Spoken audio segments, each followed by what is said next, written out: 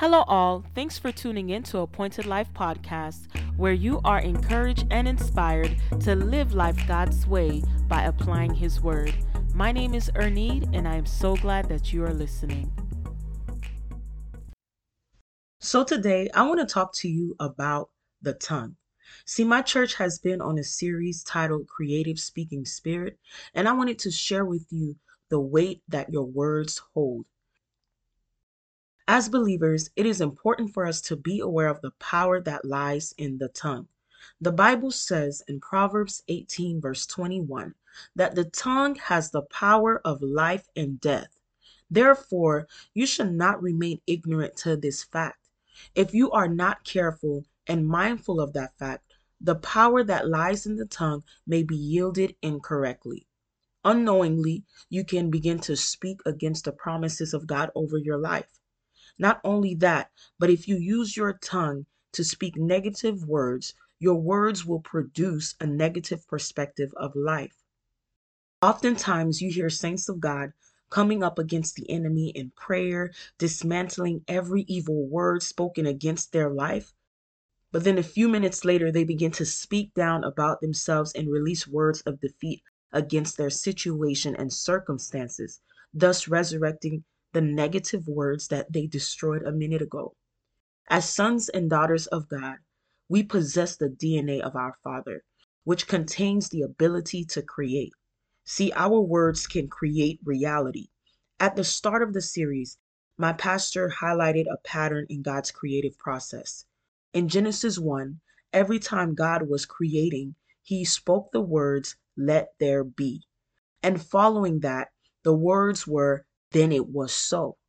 God's words became reality. Everything that was spoken with his words formed the things that was never there before. And being that you possess the DNA of your Father, your words can also become reality. So it is imperative that you are careful with the words that you release and yield the power that is present in your tongue correctly. Since there is the power of death and life in the tongue, use it to speak death to sin that you struggle with. Use it to speak against and destroy any negative words spoken against your life. Use that power to speak the promises of God over your life. Use it to declare the word of truth. Use it to declare the word of the Lord, which is the word of God. Unfortunately, it is more common to say things about yourself that is not pleasing, to say things about yourself that does not produce good fruit. For example, if you make a mistake, you'll say things like, "Oh, I'm so stupid." That's not the words that should come out of your mouth, because you understand and know now that your word has the power to create, that there is life in the tongue, that there is death in the tongue. When you make a mistake, the words like, "I'm smart, now let me figure this out," should be the thing that comes out of your mouth. For it is written in Proverbs 15, verse 2, "The tongue of the wise commends knowledge, but the mouth of fools pour out folly." See, there is a lot to be said about the tongue and the power of our words. The Bible is filled with principles that you ought to apply to your life concerning the words that you speak.